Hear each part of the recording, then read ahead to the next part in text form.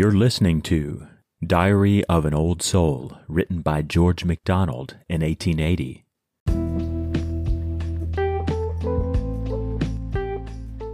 "'Tis but a vision, Lord.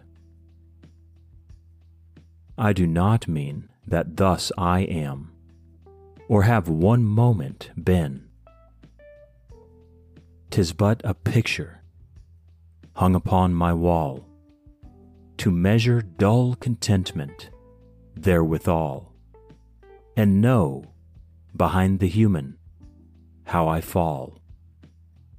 A vision true of what one day shall be, when thou hast had thy very will with me."